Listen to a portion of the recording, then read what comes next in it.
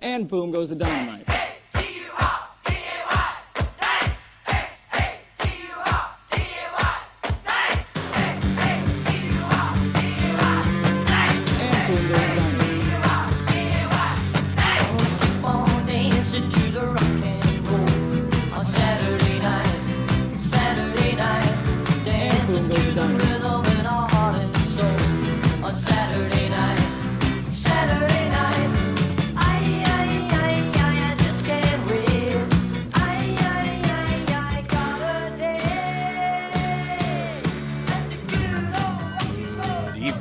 And welcome to episode 75 of Boom Goes the Dynamite, the AEW Dynamite review show here on the PWOM Podcast Network.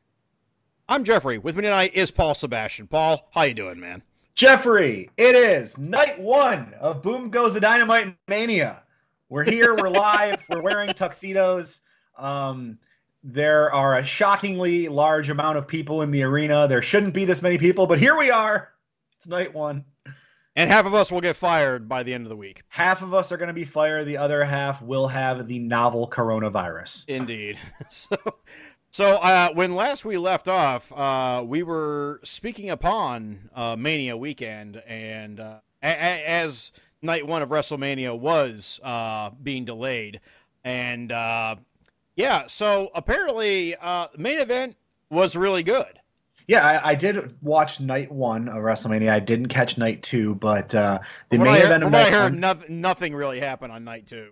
From what I heard. Yeah, there wasn't a whole lot to write home about on night two, apparently. But yeah, the story of night one, well, two stories emerged from night one. Chief among them, the main event, a match between Sasha Banks and Bianca Belair. That was spectacular. We're big fans of women's wrestling and, big proponents of AEW featuring women's wrestling more prominently, given the talent that they have on the roster. We talk about it a lot on this podcast, so we'd be remiss not to mention this match because regardless of what promotion it's in, it was just a great wrestling match.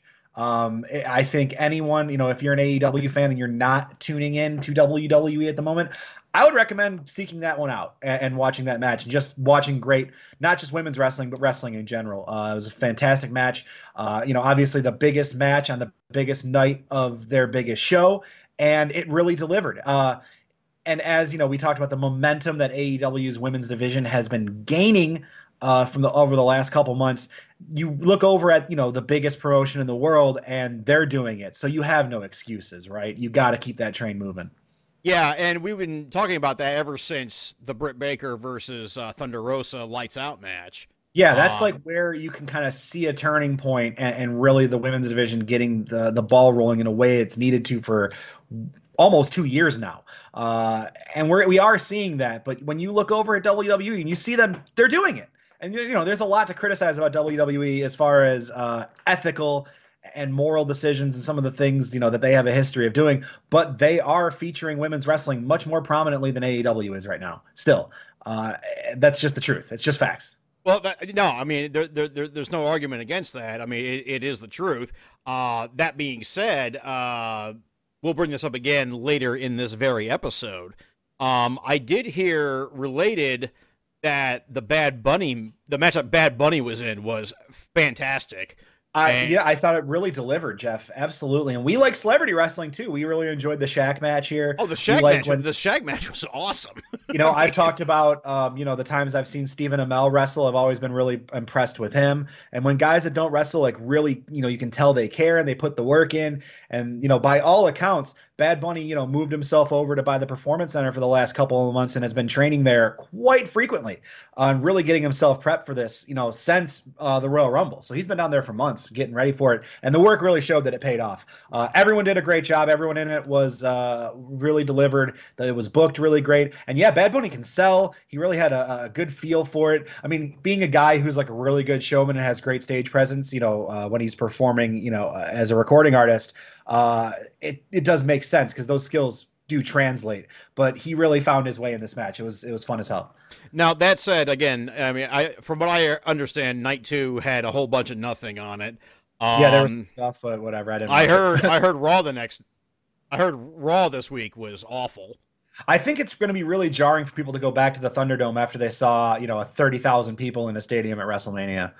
Yeah, I don't think it's going to be easy for the fans. But then also, NXT is now on Tuesdays officially, Yes. as of my birthday, which was this past No Tuesday. longer are competing, and it seems that the needle moved for AEW positively a little more dramatically than it did for NXT thus far. Yeah, we'll talk about that at the end of the show because we like to do things chronologically on this show. We do like chronology. I just want to point out one thing about that NXT show that I time saw. is a flat circle? Or... Well, that too, but also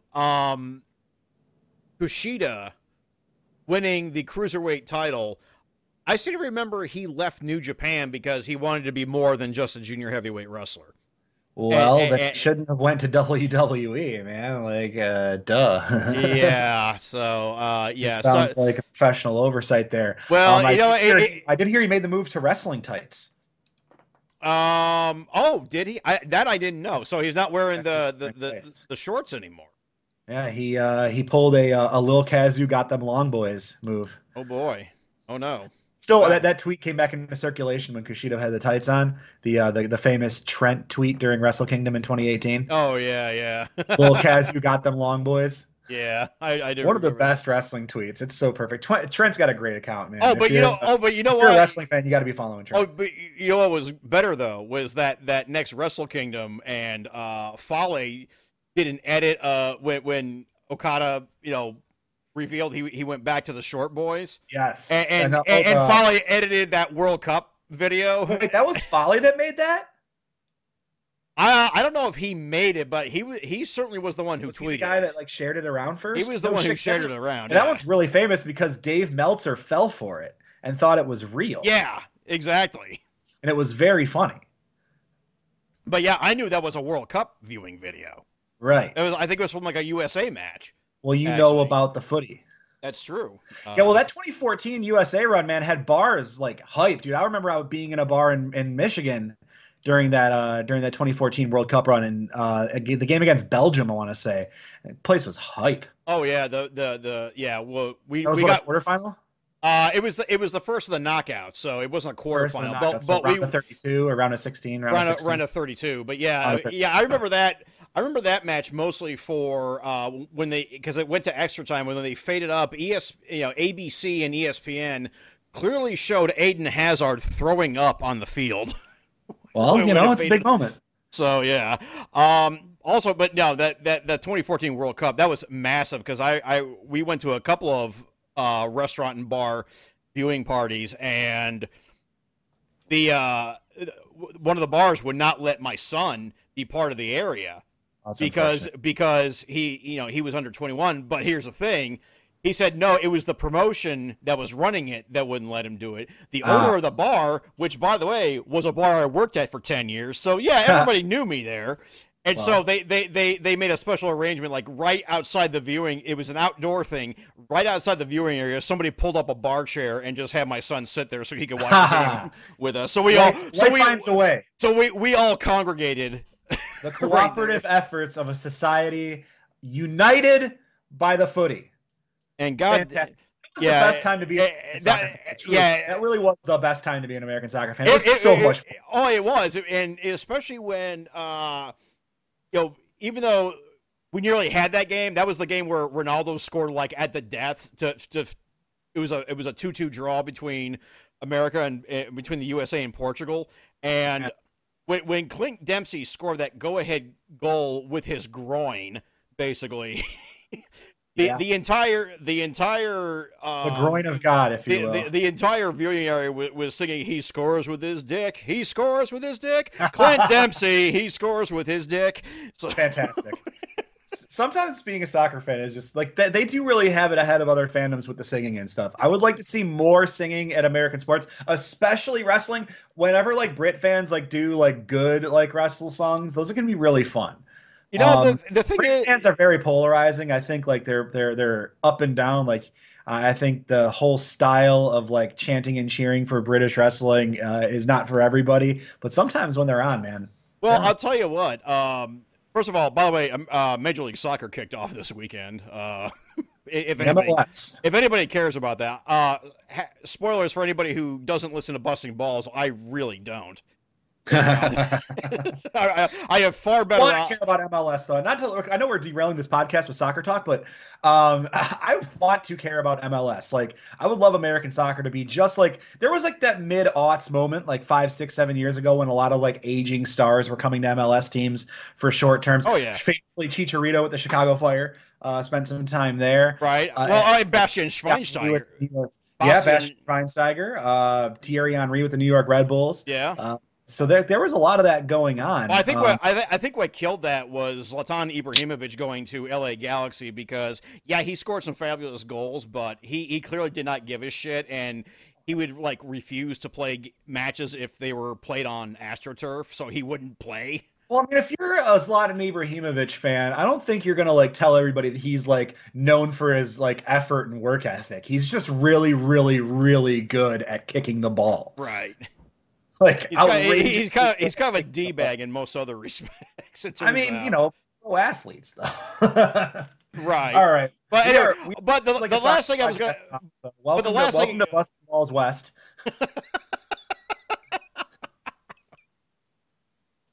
The last thing I want to say though about the chanting during wrestling matches is that the most original one we've heard in the last 10 years, because let's face it, most wrestling chants suck.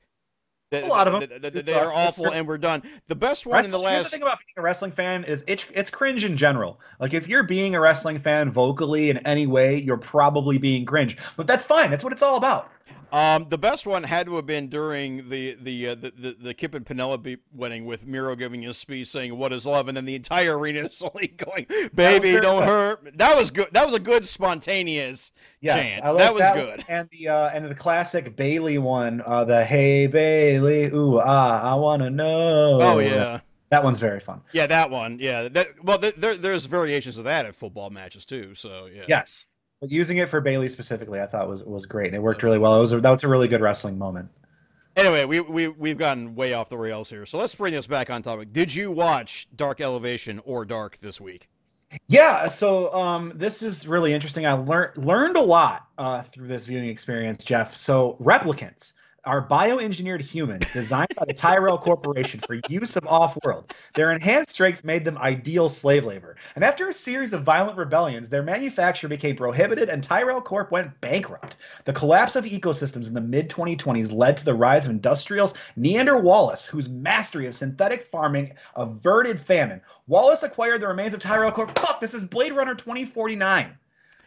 Following up. As much as I love Blade Runner, the original, and have very many thoughts about that, I did see Blade Runner 2049 in the theaters.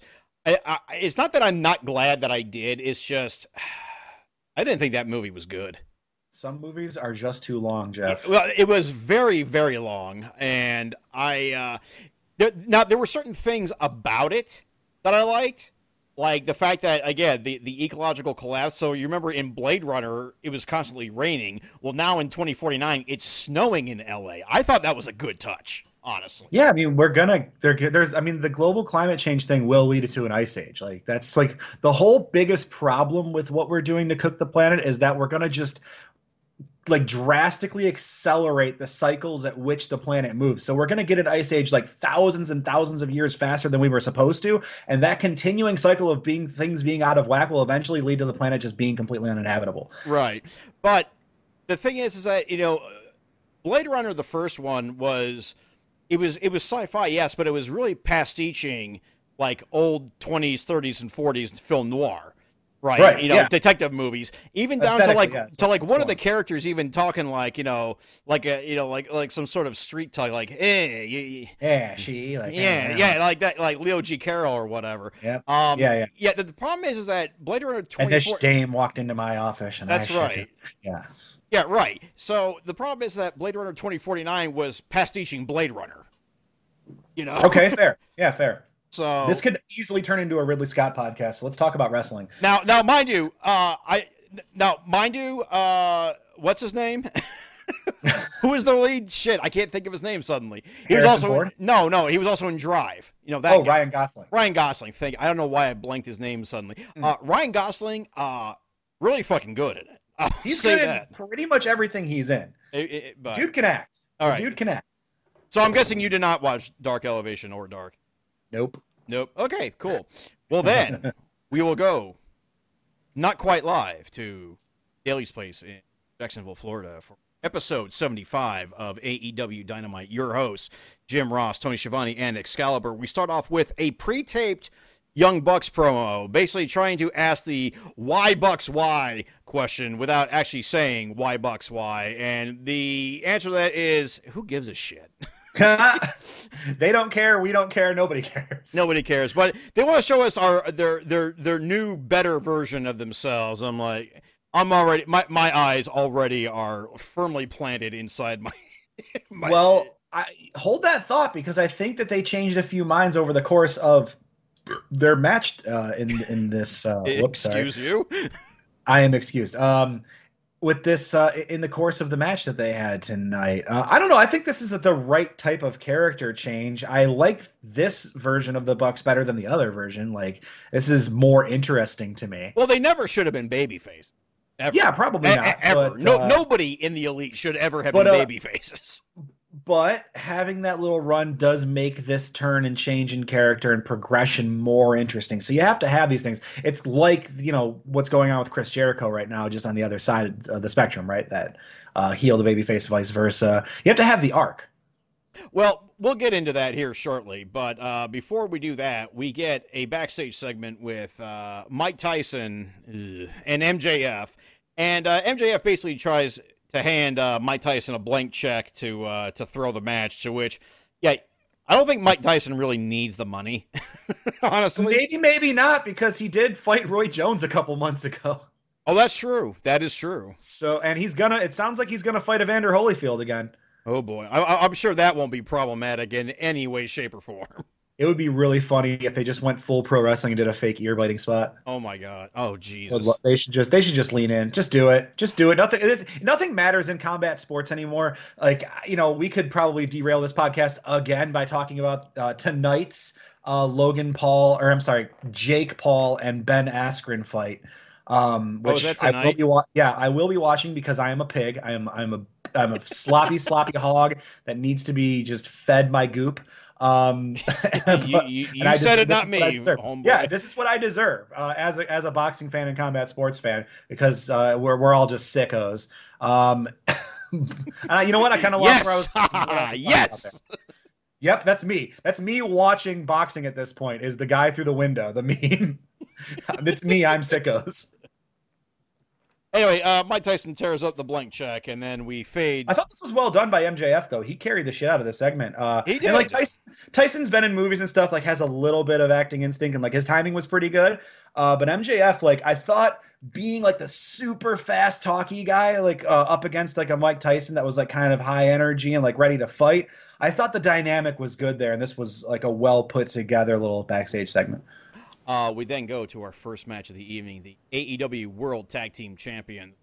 Your champions, Matt and Nick, Executive Vice Presidents Matt and Nick Jackson, the Young Bucks, against #not my champions. Against two corners of El Triangolo de la Muerte, the bastard Billy Fish, Big Fish Bollocks Pack, and Rey Fenix. So if they're just two of the Death Triangle, are they just Death Line? No. I mean, there has to be an angle. No, there's an angle there already. So it's a death angle. Death angles, like death acute angle. Yeah, something like that. Yeah, it would have to be an acute angle if we want to keep the triangle situation. That's true. Yes. So death acute angle. Yes, death acute angle. Yeah, you know what? I will admit this was a different Young Bucks match. I will admit it was a different Young Bucks match, and I didn't dislike it because of that. This is like what I respect about the Young Bucks is that they can do this and they can do it pretty seamlessly. We've talked about especially for like over since I probably joined this podcast about when you get a Young Bucks match. I think we're hitting. Are we hitting like the year anniversary of that or something? Probably pretty close to it. I think so. Yeah. Close. At least when I started like filling in. But we've talked about like when you get a Young Bucks match, like this era of the Young Bucks, you pretty much know what you're getting, right? It's like a pizza. Like even their worst matches are still going to be like enjoyable on a level. They made the adjustments to their characters, and they like turned things on their head and subverted things like in just the right ways, and made this match, yeah, really interesting to see them, and to see Death Triangle working babyface, because we've seen them mostly presented as heels during their run. True. That being, yeah, they didn't do like any of the fan favorite spots or anything like that. But they explicitly mocked one of their fan favorite spots, which I thought was really good. They did at that. So yeah, so that I thought that was great. Like, well, I mean, and again, it's fine. They never should have been baby faces to begin with. So that being said, it's a shame that they made this one the match. They made the tag team championship match that, because it made it obvious that there was no way that Pac and Phoenix were going to win this, and which they did not, which they did not by virtue of a mask pull, and which great finish. Honestly, really great finish, because it sucks. It's a great finish because of how much it sucks. Yeah, I mean, it completely sucks, but yeah, I mean, it goes into the storyline, but then. Yeah, I mean, again, this was to showcase the new version of the Bucks. That's all this was. It was not showcase it. It did, and mission accomplished. With all that being said, I have a question, and hold on, I got to look at something here. Okay, all right. You know what? I'll save this for later in the program. I have a question about that's this. A tease, folks. I'll say that for later in the program. Professional broadcasters. But the Bucks retain the World Tag Team Championships to the surprise of nobody, and yeah. So and now El Triángulo de la Muerte had to start back at the bottom or some shit. I don't think they're ever at the bottom. This is a top tag team. This will remain a top tag team. They may not be taking the title from the Bucks, but they will be in some iteration. Two of those three guys will be tag team champions.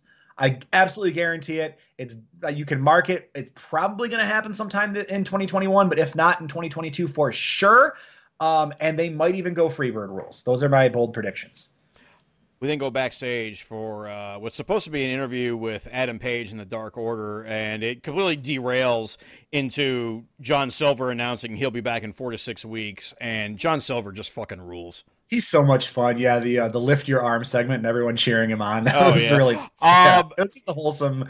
And like Dark Order being this wholesome so naturally, like everybody's like chemistry and energy like really is like a wholesome feel. So to present them this way is the smartest thing you can do, because it's very authentic. Yeah, even back when right after Anna Jay had gotten injured, and you have John Silver being like, oh, well, we could never replace Anna. And then Maki Ito just shows up, and they're like, hey!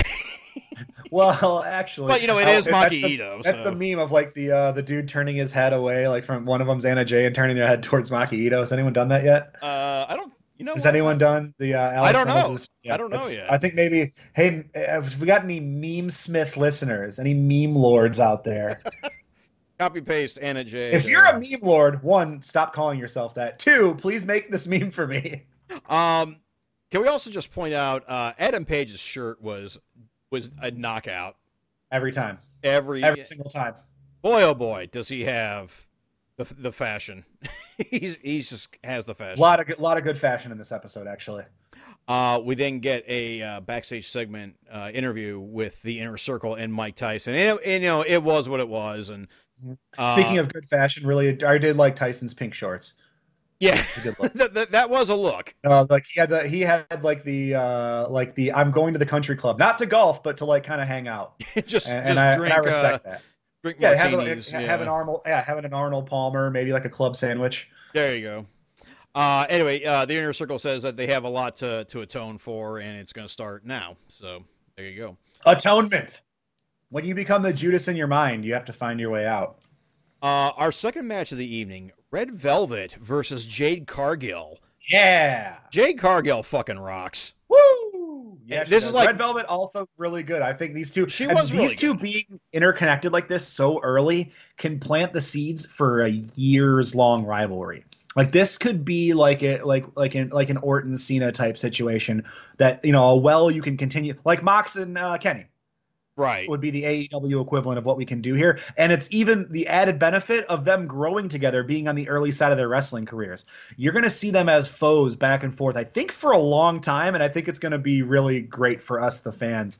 Especially, you know, if AEW is in it for the long haul, these are the things you have to start thinking And of. this is what Jade's only fourth match, I think they said. Third or fourth, yeah. She's only had a handful. I think she like literally. This is her third on Dynamite. I think she had one on Dark, didn't she? I think she had one on Dark. It was. I think she squashed. What's her name? The Mean Girl, Kenzie Page. Kenzie, whatever. Yeah. But yeah.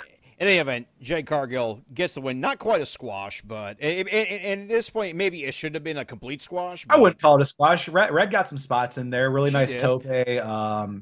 Yeah, no, she looks strong, but Jade, like, they're presenting her the way that they should be. Yeah, once again. Although I will say this, I still am a strong proponent of getting her a manager, but like a really top of the line manager. Who would that be, though?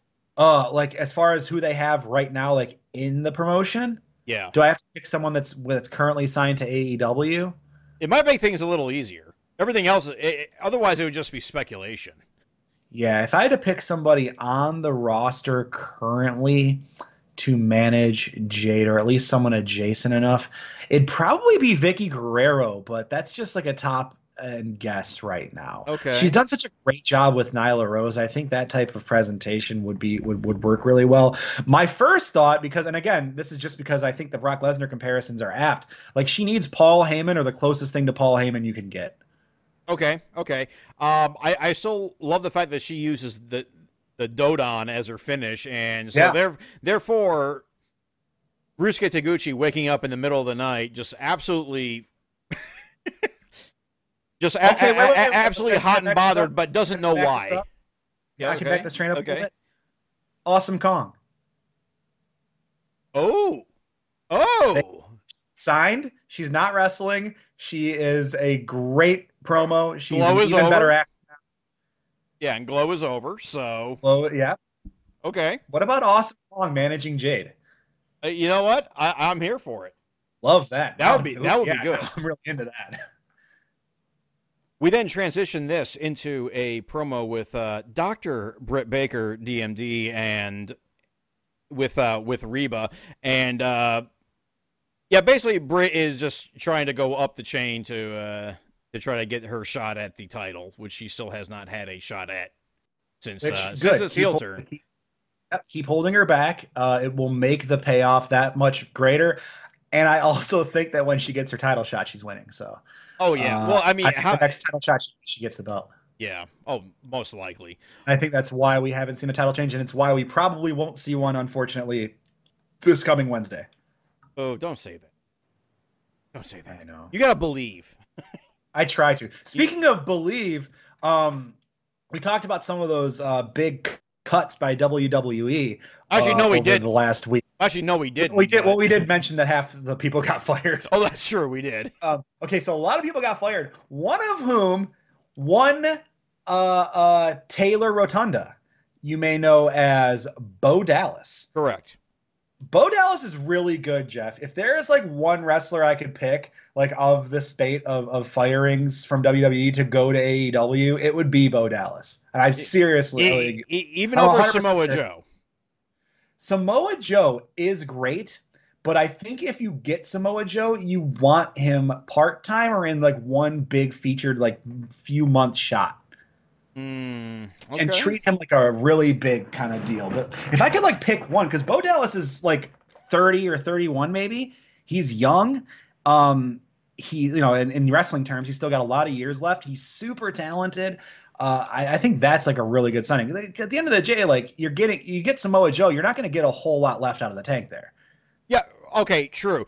I've seen. Also, I would love to see Samoa Joe not sign anywhere and just take a few more big matches, like in different places. I'd love to see Samoa Joe work in Japan. That would work. I'd love to see him do a couple of big indie spots. I'd love to see him go back to Ring of Honor for one big shot. Yeah, that would be good. No, there's merits to that. The other one I've heard a lot of talk about was Kalisto, Samurai del Sol. He's kind of a botch machine though. I mean, Eh. it's because he takes big risks. So I do Well, respect it. Like he's not always successful, but he's very creative and will try anything. right, but there's also the matter of Samurai Del Sol got over and noticed doing one particular style, and then has spent like the last 7 years being told that no, the style is wrong, and need to do this. Got to do a good lucha thing. Yeah, so we'll see.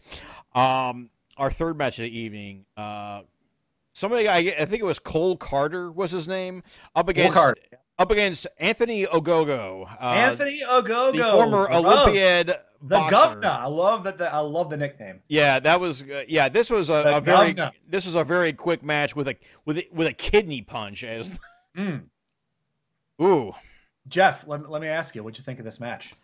well, I mean, it was a quick one, but yeah, Anthony Ogogo. I mean, he looked good in his debut, but it was a jobber squash. It is what it is, Jeff, I loved it.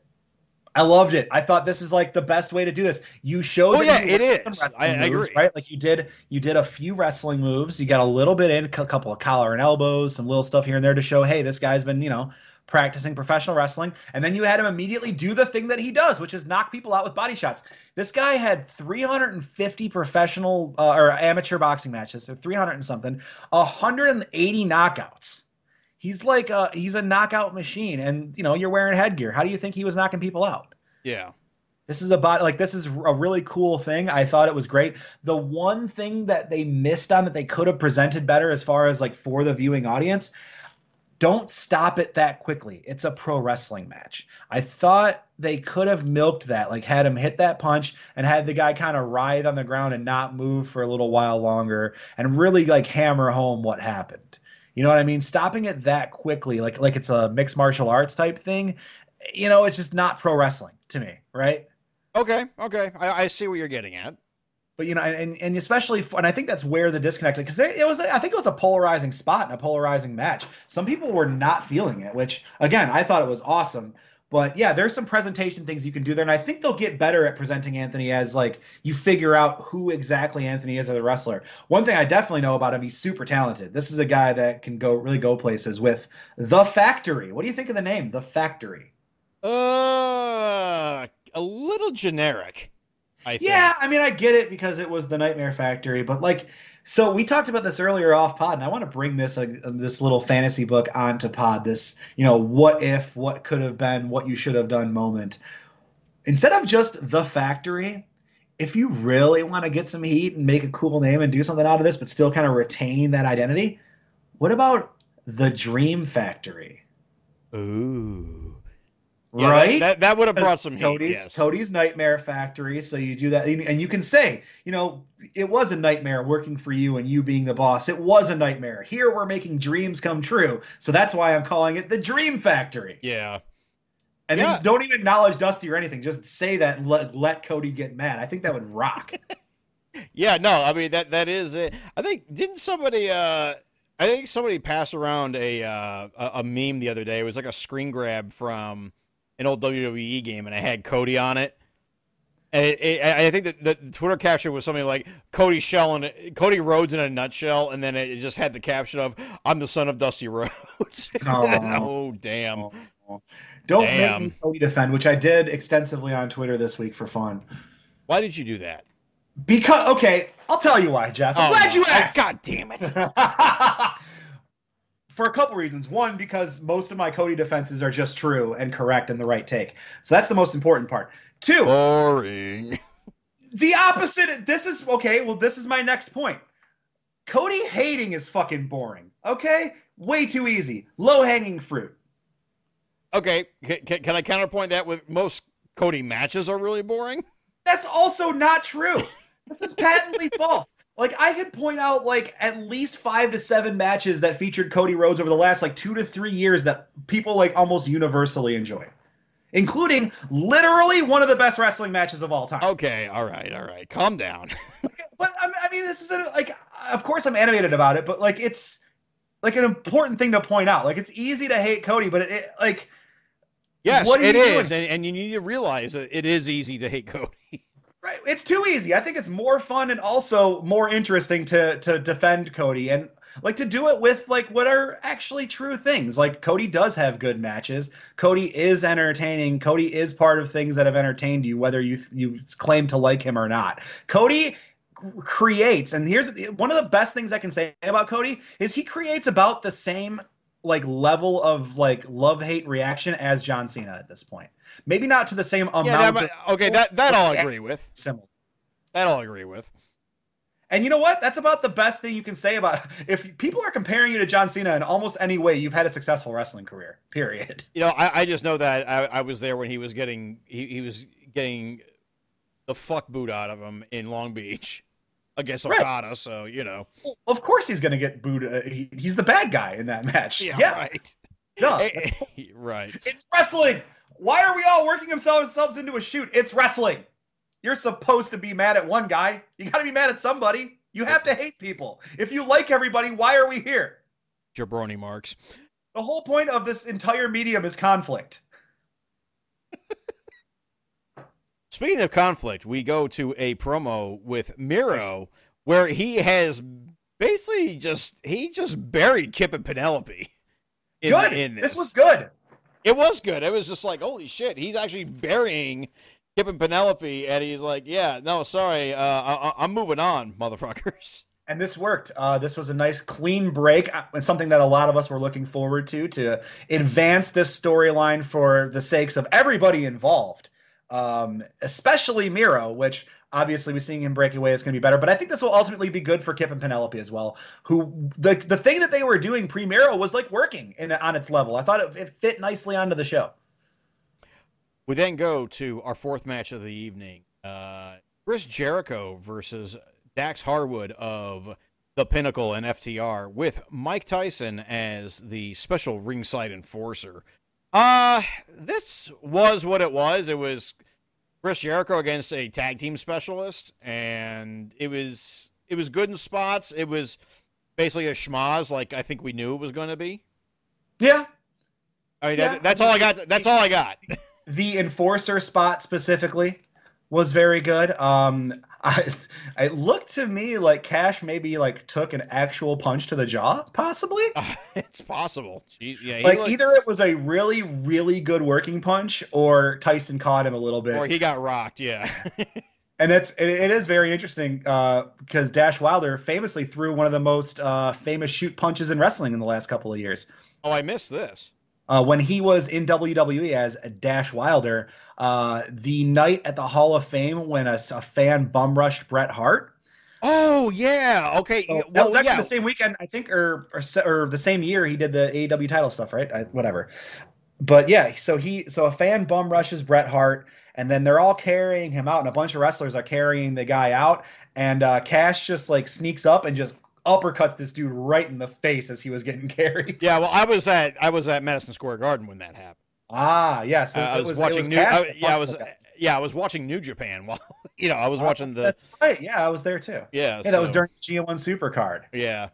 And then that stupid run in with those two fucks that we're not going to even spend any time on. So funny story about that. After the show, as I was getting a cab to go to spring break, some guy was outside trying to hand out free Enzo shirts, and people were saying no. Oh my God. He was literally trying to give them away, and people were like, no. And I was like, yeah, you can take that and throw it in the fucking garbage, guy. Get out of my fucking face. And I was kind of drunk, so like I was feeling really confrontational. So I was like, fuck you. Get out of my face, guy. Fuck you and your stupid Enzo shirt. Eat shit.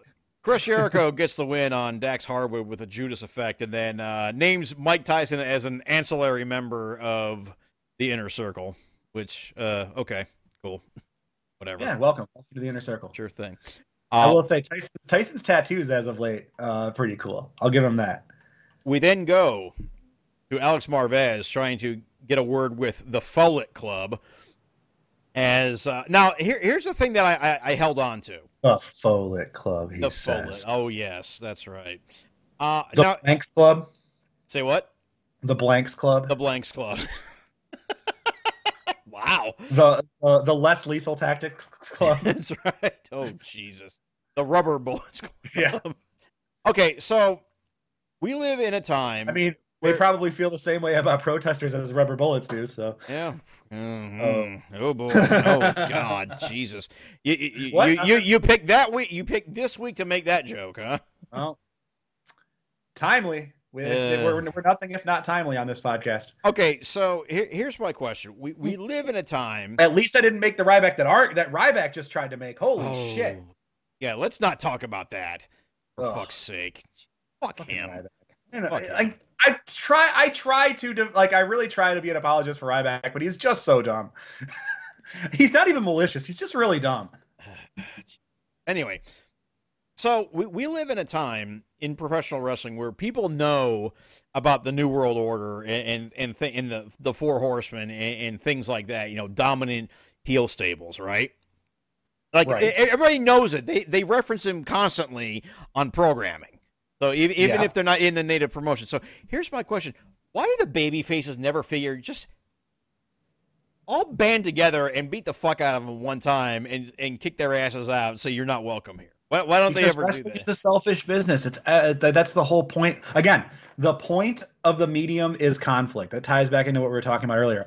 Cooperation isn't interesting. Conflict is. That's the whole point of this exercise, right? Like wrestling exists to dramatize like the very real conflict of combat sports. Okay, so if everybody just got along, what would be the point of the show? I'm not saying that they have to get along, but they can ally themselves temporarily to get rid of a bigger problem. Which does happen occasionally and is always doomed to fail, which another, classic story arc in wrestling. Well, yeah, it's doomed to fail because especially when you keep booking, the uber dominant heel stable as being completely unstoppable and they never get their comeuppance. The comeuppance always happens. I mean, I don't think that's necessarily. That's not true at all. That is not true at all. The NWO never got their comeuppance. I mean, the show went out of business, so I would say that they absolutely got their comeuppance. Well, okay, when you look at it that way, perhaps. Literally, they got about the biggest comeuppance you can imagine. People stopped watching the fucking show. Well, right. And again, because it's not interesting when there's no more conflict, so people stopped watching. But it wasn't okay. No, there was plenty of conflict. It was just confusing as fuck after a certain point. Yeah, it's not interesting when the only conflict was happening backstage, and the most interesting times were when they accidentally talked about it on the show. Anyway, so the point is that when people see this is going on, how come? I'm just wondering. Hey, just this once, why don't we all just beat the fuck out of them, kick their asses out, and then we'll go back to our conflicts. I mean, you could, but again, because it's less interesting for that to happen. I don't know. It's asking why. There's so many movies or TV shows where something could have happened in the very first episode that could have just stopped the whole thing. And why didn't well, yeah, but that couldn't have happened because of course, because then you don't have a show. That's right. Yeah. Exactly. And I get that. But that's the answer to your question, Jeff, because this is a TV show. Well, yeah, you could make that argument. In any event, Don Callis, of course, hits a very bad super kick on the cameraman. Because tough guy. The Don Callis super kick was fun. That I did pop for that. I enjoyed that. We then go to a Thunder Rosa promo where she is she's going to be gunning for the NWA Women's World Title again. Yeah, apparently, and good. Good. Let's do it. We then get our fifth match of the evening, in which Chris Statlander versus, here we go, Amber Nova. Okay, let's get the positives out of the way first. Yes, licensed music rules, and I love hearing the Pixies. and it works for Stat. It really works well for Stat too. It fits her. Some people said that it even fit her character better than it does Orange Cassidy. And I don't know necessarily that, but I think it's good that all the best friends are just going to use it. Yeah, go ahead. Also, Jim Ross had an actual good line out of this when Chris Statlander was coming out, saying that the Andromeda Galaxy is near Muskogee. I kind of chuckled a little bit at that one. That's pretty good. So. Lovely this time of year. Yeah. Amber Nova, Tiger's radio caller, was it Dan Dickerson used to say, or Paul Woods, or one of those guys, used to anytime someone mentioned a place, he would say, "Nice area." Oh yeah. Nice area. So Amber Nova. Amber Nova is adjacent to one Chasen Rance from Team Pedophile Dojo. Who we mentioned last week, by the way. We did Yeah. mention her, and yeah. And so that's great. So best case scenario, they used to date and then she doesn't anymore and she's away from them. Worst case scenario, she's the Ghislaine Maxwell of wrestling. So cool. Yeah, awesome. It's a really, really good thing. Good thing this was pretty much a squash. Yeah. And we Stats back, great. Amber Nova, don't come back. Okay, let's move on. Yeah, let's move on. I will say this, another positive: 2 women's matches on the show. Oh wow! You Two whole women's matches. Can you believe it? Well, it's better than the one and sometimes none that we get on occasion. I mean, these are facts. That's just correct facts. I mean, how many times have we made the joke about the women's segment of the program? Yeah, sometimes it's which one? Which segment? What do you mean? But, it's, so now, 2, you know what? 2 women's matches, I'll take that. That is on the main show. Yeah, that's definite. And, we talked about the momentum of the division earlier, and, hopefully this is another indicator of the positive momentum. And, there were also non-wrestling segments dedicated to the women's division as well. So, a much larger portion of this show dedicated to women than some more in the past. Yes. Now, is it still enough? No. Given the size of the roster? Yet, no. But we're getting somewhere. Let's keep moving it. Let's keep moving it forward. Yeah, Let's keep trending in this direction. Yeah, keep going this way. We then get Team Taz talking some Christian Cage with Taz saying that Ricky Starks and Brian Cage are too combustible to try to convince Christian Cage to come over. Just to too Team emotional. Taz. You gotta be level-headed and even-keeled.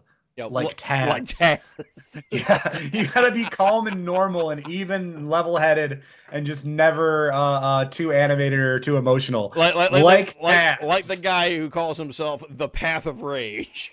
Like a guy whose whole career was known for being the maddest guy. The most miserable son of a bitch on the planet. Like the literally angriest man in wrestling. Yeah.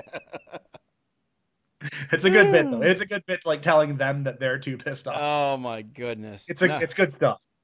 This Team Taz angle, the dissension within Team Taz, is being presented and paced really well. I think we're not going too fast with this. We're not going too slow. It's chugging along just the right pace. Yeah, no, so far so good. It is going to come to a head, of course. And I can't wait. That's really satisfying.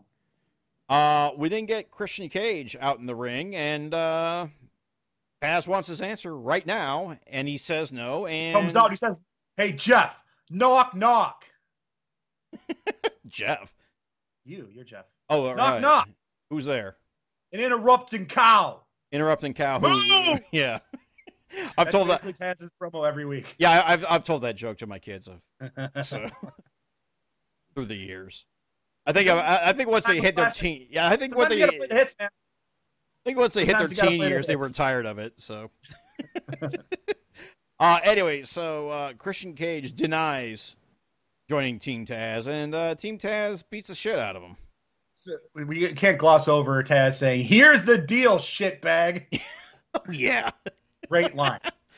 And backstage, Dustin is just weeping. Because he can't say shit on TV, but everybody else can, but he can't. The day that Chuck says shit on the show, we got at this point, wait for full crowds. Yeah, the pop he gets when he says shit live is gonna be really substantial. Anyway, so from this we have Christian Cage versus Powerhouse Hobbs next week on Dynamite. An absolutely stacked Dynamite show. There's one thing that I was hoping for during the beatdown is that our boy Hook would get involved. He did not. They are really holding Hook back from the fans who are going to be clamoring for him by the time he finally gets into some real action. Clamoring, huh? Yes. Okay. I mean, he looks at the bit. I mean, he looked pretty ripped, so. Yeah, I think Taz is going to be Hook Taz, and Lil Taz is going to be a star. Hook Tazson. Yeah, that is one of my favorite. Yeah, credit to That is a good name. Hook Taz.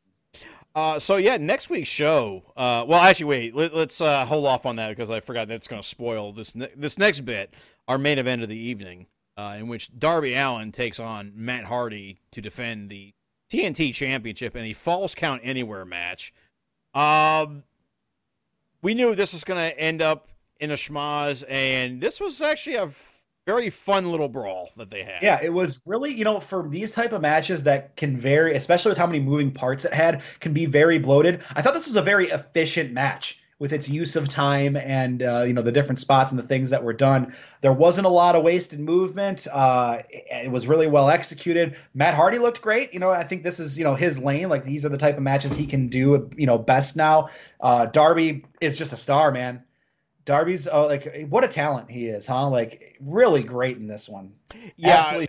Anytime he gets a main event, he looks every bit of a main event player. Yeah, and again, we had, Ethan Page and Scorpio Sky sort of getting involved, and then he stopped by Lance Archer, of all people. You know what? I love this Lance Archer and Sting stuff. I think this is going to be a really good rivalry for Sting and for Lance Archer. It'll, do what it's supposed to do, and that's, get Lance Archer over, but while also giving us what is, again, best use for Sting, against a big man that he can have like a more striking-based kind of match with. He won't be asked to do the, heavy lifting literally and figuratively. That can be Archer. I think we're going to get a really good match out of that. But yeah, the Hardy Family Office, Steve Stinger, the Dark Order, all getting involved. Of course, Darby Allin does retain with an insane coffin drop off of the set rafters. And another testament to Darby Allin here. Really great improvisation. After he lands the coffin drop, the table legs didn't go down. So, Matt's shoulders obviously not down. He thought really quickly to make it really natural, rolling Matt off the table and going around the table and then landing the pin without it looking too, forced or unnatural or out of place. Right. Just like really good adjustment that you see out of a guy who really gets it. With that, Darby Allin retains the TNT Championship to close episode 75 of AEW Dynamite. Next week looks pretty stacked. Yeah, on paper, we have ourselves a heck of a card with the aforementioned Women's Championship match being your likely main event. And I'm very much looking forward to that one. We also have a TNT Championship match between Darby Allin and Jungle Boy. Yes, which I talked to you about this. I guess I'll say this before the episode airs. I'd be surprised, but not shocked, if Jungle Boy won this match. Surprised, but not shocked, and here's why. This match that he just had with Matt can make a great blow-off to his run as champion. But, he had a really awesome match there, a really fun one. He's got a lot of stuff, there's a lot of stuff that he can do beyond having the belt. And, the ratings are going up right now. AEW pulled in well over 1 million viewers for this episode, and it looks like they're going to keep trending that way. To do a big TV title change to a person that, you're really high on, like Jack Perry, I think is a move that is not out of the realm of possibility. Yeah, part of me just doesn't see it happening, but I mean, I could. Okay, well, we have it on tape. I do still consider it unlikely. Yes, but I don't think it's totally out of the question. Okay, fair. Okay, and that so watch out for that. Watch out for it because I'm almost certain that Ty Conti's not winning the title from Hikaru Shida. Yeah, which sucks, which does suck. But also it's fine because it's not her time yet. Ty Conti does not need a belt right now. She has plenty of time. It's totally okay to take your time with Ty Conti. She's going to get a really fun championship match.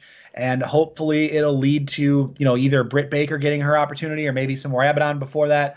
I think Britt Baker wins the title somewhere around Double or Nothing, if I were guessing right now. Yeah, so that would make sense. I think will be really interesting. And just enjoy the rest of the Hikaru Shida run because she's had a really good one. We also, next week, we'll have Trent Beretta versus Penta El Cero Miedo. Ooh, that one's really fun. That one's going to be good. Yeah, anything to further this angle. And I also would like to see if we get somebody, again, we talked about this, but someone to counter Chris Statlander. I would love it to be Thunder Rosa, but there's a lot of options there. Now, one thing I want to say about this being a pre-taped show is that we had 2 title matches on this show. Who saw that? Who saw that one coming? I did not, but hey, you gotta get them in there somehow. Yeah, I mean, it was especially one that they did not have, a direct competition with. Yeah, So, but this now you have more eyes on your product, so it's a good time to do it. Yeah. They want to retain that extra viewership because it does seem like more NXT watchers tuned into AEW on Wednesday than AEW watchers tuned into NXT on Tuesday. That's my get. I don't think there's any hard data on that, but that seems to be what I'm picking up. Well, we can definitely say that NXT did not break 1 million on Tuesday. No, they did not. And that's coming off of a takeover and a WrestleMania week. Yes. So, interesting. I mean, yeah, can you read anything into that? Super positively from Tuesday to Wednesday. Yeah, I can read into it. They have a viewership and it's not rising because people don't really give a shit about WWE except for their existing fans. Okay. And that's the way you see it. Okay. Yes, it is. Paul, go ahead and plug yourself. You can follow me on Twitter at ThickFlareTTV and on Twitch at twitch.tv/ThickFlare, all C's, no K's. This podcast can be followed on Twitter at BGTD Podcast. That's BGTD, like boom goes the dynamite. BGTD Podcast on Twitter. Check out our homies at the Bookie's Basement and watch out for maybe me and Harris doing something again, FFRF Pod. You could follow me on Twitter at Strong Style Story without the E in style on Twitter, that like I just said redundantly. My personal Twitter at GD Wessel, 2 S's 1 L. I'm not going to be doing anything else this week, and I just have to say there's not going to be a Strong Style Story at least until around the time of Wrestle Grand Slam in mid-May, because I think such a cool name. It is. It's a cool concept, honestly. But yeah, Chris and I just kind of decided we really just don't want to do a podcast because New Japan creatively right now, I mean, this is a nothing. The Don Taku cycle is a nothing tour right now. It really is. Well, fortunately, people that love to hear your dulcet tones can tune in every Saturday right here. Boom goes the dynamite. Until we're back on Wednesdays. Either way, either day, listen to this podcast. That was some good poetry there. I do my best. But, the more serious point is that we've been down this road before where we're doing podcasts about a period of New Japan where it's not very fun. And that would have been, the second half of 2018. And we very nearly didn't come out the other side of it. So, yeah. Look, the point of doing these podcasts is to have fun and to, interact with these mediums that we like and enjoy. And if you're not liking it or enjoying it, or if it's exhausting in any way, why fucking do it? Who cares? Yeah, so we're just getting paid for this shit. Yeah, we're not gonna, Yeah, I mean, we're not ending the show, but we're just taking a tour off. It's just, we could do it just this once. Absolutely. So anyway, I'm still doing the blog nearly every day, so you can just find that Strong Style Story at tumblr.com. Right on. Paul, any last words? No. Sorry. Okay, cool. We'll see you next week.